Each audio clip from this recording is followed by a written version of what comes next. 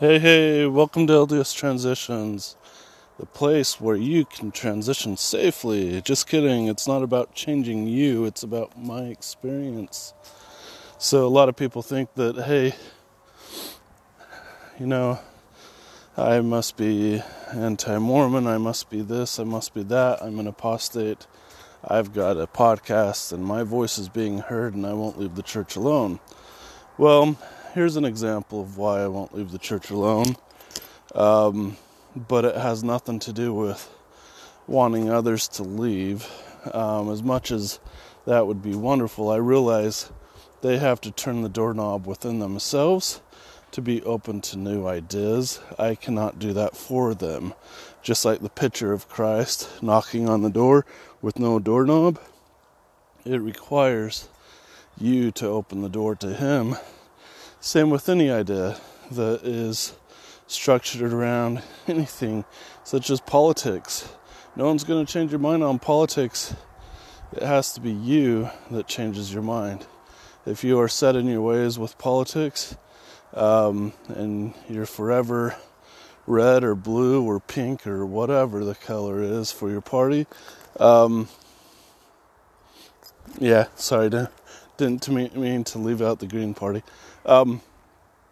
You have to turn that doorknob, right? You have to be willing to listen to other perspectives. So, anyway, what brings me to that thought process is my father. So I sent an email, or not an email, a video to my family of my two kids doing a race with eggs on spoons. Kind of a race. I mean, they're like 3 and 8 years old, right? So to us it was just cute. They had fun. It wasn't really a serious competition. They were enjoying themselves. It was just a short clip. And my sister responded, "They're so cute and happy. I bet they have fun every day together." And so I had to respond. I said, "They have their moments, but are best friends." Because I don't want them to think that, hey, my kids are perfect angels. This perfectionist attitude among the LDS drives me crazy. And so I just want to, throw out there, hey, they're normal human beings, they're kids. They argue like any other siblings. My father replies back, "Siblings can forget and get after each other, but Mosiah 4:14 through 15 can be very effective in helping them control their feelings. And you will not suffer your children that they go hungry or naked. Neither will you." So far I'm doing good. I feed my kids and they're not running around naked. "Neither will you suffer that they transgress the laws of God, and fight and quarrel one with another, and serve the devil, who is the master of sin, or who is the evil spirit, which hath been spoken by our fathers, he being an enemy to all righteousness. But you will teach them to walk in the ways of truth and soberness. You will teach them to love one another, and serve one another." I happened to open to that page when 2 of my children needed to hear it from their father, and it made an everlasting impression. I felt like I jumped back to 1830s with my dad talking about fear and eternal damnation and such. And so this triggered me, of course. Now some may be out there and they're just like, "Oh, it's just your dad being kind and generous." And the thing is that I grew up in a firm household where there was a lot of soberness. After all, we're not supposed to, I can't think of a single prank we played on my dad. I can't really think of a single prank he played on us. I mean, there may have been something very small and simple, but there wasn't lightheartedness. There was a lot of soberness. We talked about how, rather than my dad going into scriptures, it'd be nice to just go and do something with them. Us brothers have talked about that a bit, and so it's painful. It's difficult when you hear this language coming about your own children when you had to deal with this narrative for the most part of your life. So my dad was great. He was very dutiful. It's a new word, right? He was anxiously engaged in doing something. We had a small farm, and he always had something to do on the farm. He was always busy, right? After all, an idle's hands are the devil's work, right? So a lot of his attitude was centered around fear. We had television on and off growing up, and a lot of times my dad would come down and watch, and he just, rather than just letting things be, he would just pick and, that's awful, let's turn the channel and stuff. And so we didn't deal with what immodesty is. We didn't deal with as far as, not that it's immodest, but we had this negative effect as far as modesty.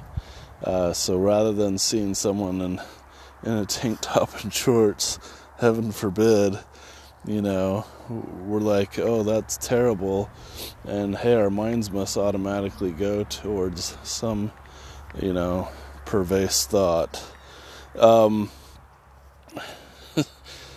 So anyway, it's easy to say, oh, you're being too hard on your dad, or oh, your dad must be terrible. No, he was a good man in so many ways.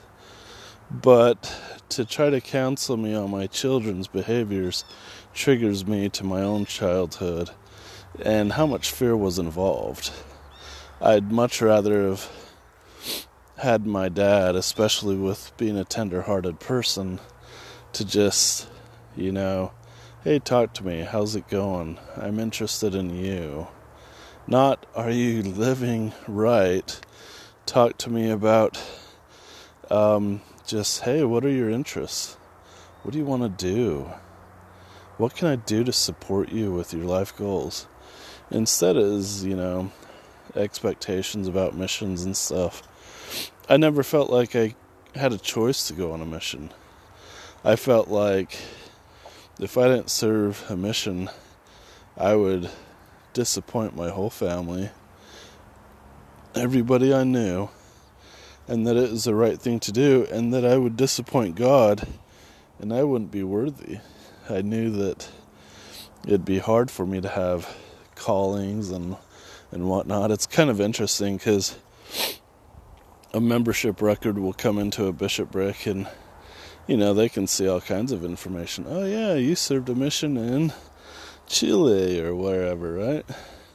And so immediately they have a background on you of, okay, yeah, you went through the temple when you were 18, you went on a mission to Chile, you got married, shortly after your mission in the temple, hey, you have 3 kids, I bet you're stalwart, let's get you into the young men's.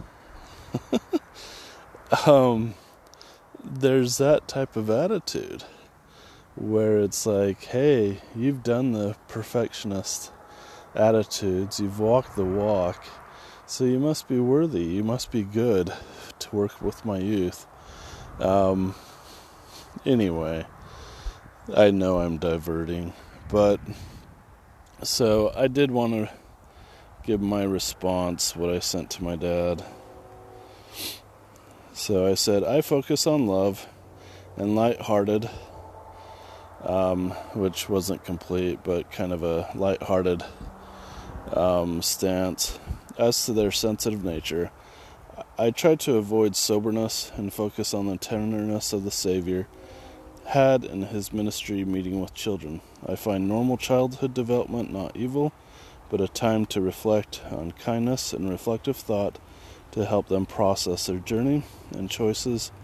Being 8 and 3, process their journey and choices. Being 8 and 3, I find more weakness in myself than in them, helping them always being kind. But when they are unkind, if I'm in a reflective state, better helps them to process and work things out. I would rather them learn to argue and love than to marginalize and distance themselves from each other. Those that argue and still love seem to be able to move mountains together. And so that's what I sent. I got some good support from my in-laws and a sister and a niece so far, which is nice. I mean, I may hear from others in the family. But my dad sent it in a group message. And I didn't want someone to think that, hey, you can railroad me anymore as far as your fear-mongering. So obviously I have an axe to grind when someone triggers me. I'm not going to shut up. So that's an interesting perspective about someone that's transitioned. A lot of times it's like, no, I know who I am, and I'm going to stand up and say what I'm going to say, and I'm not going to sit down and shut up and just listen to you just because you're my dad. I'm going to say something about it, and especially when you bring it into a public forum. And so I've got more of a voice. I have more of a stance and a purpose in life, and I don't go and listen to a scripture and bow down and say, oh yeah, that's God speaking, so yeah, I better start being firm with my kids. It's okay when I'm impatient that I'm firm with them, and I shouldn't ever hear arguing in my house. It's one interesting thing my wife mentioned. You know, when we were dating and married, we'd go to their house, their family side for like birthday parties and whatnot. Just their whole family was just loud, and I'm just like, I'm not used to this. You know, I came from a family of 8 kids, so we weren't quiet, but at least I thought we weren't. So my wife and I were watching. This was a ways back. We were watching an old video of my family getting together on a Sunday. And we had a fairly large house, so it's not like we were all together in one house. But, all together in one room. And I don't know who was all there at the time. But it was a Sunday when it was taken, and I may have been like 8 years old, and so maybe 10. So some of my siblings were out of the house and whatnot. I may have been even as old as 12, who knows. But anyway, so my wife commented about how quiet our house was. She's like, where are all the kids? Why is everything so quiet? Someone's recording, and like you don't have 10 people jumping in front of the camera and stuff. And so, you know, our family was kind of designated as a hey, we've got great kids. I think some people talked about, wow, how did your parents raise such wonderful kids? Being your parents, you know. And I think they were mostly referring to my dad. But so there's a little bit of angst, you know, and there's a little stuff that kind of dredges up as I reflect back. But there's a lot of fear growing up, and so people talk about transition, and it's like If you don't want your kid to leave the church, don't listen to the freaking Book of Mormon. Don't listen to the black and white of the Book of Mormon and adopt it thinking that it's correct principles on how to raise kids, because raising them with fear does not help them. It doesn't help them at all. It harms them. And I mean that with all kindness of heart, but if I applied this teaching for my kids and, where's an example of the Book of Mormon showing the kindness of children? It's when Christ is there. That's like the only time I can think of offhand. I mean, sure, there may be others, but that's direct interaction, right? And same with New Testament times. Christ was just tender with children, right? Why don't we take those as examples rather than other verses, right? So, anyway, it is the life of mine and dealing with my transition, dealing with my parents and family, and so we'll see what my dad has to say. He may just say nothing, but he seems to alienate our kids just fine, right? Or us kids just fine. He seems to be ticking one of us off at some point in time. So learn from your parents, and hopefully you didn't grow up in a family that was fear-based, with fear and trembling before the Lord, right? Because kids just need love. If there's mental health involved, they need professional help. If there's prior abuse or some sort of trauma in their life, they need professional help and love, not a firm hand. But be safe, be kind, rewind. VHS, yay. Alright, take care, y'all.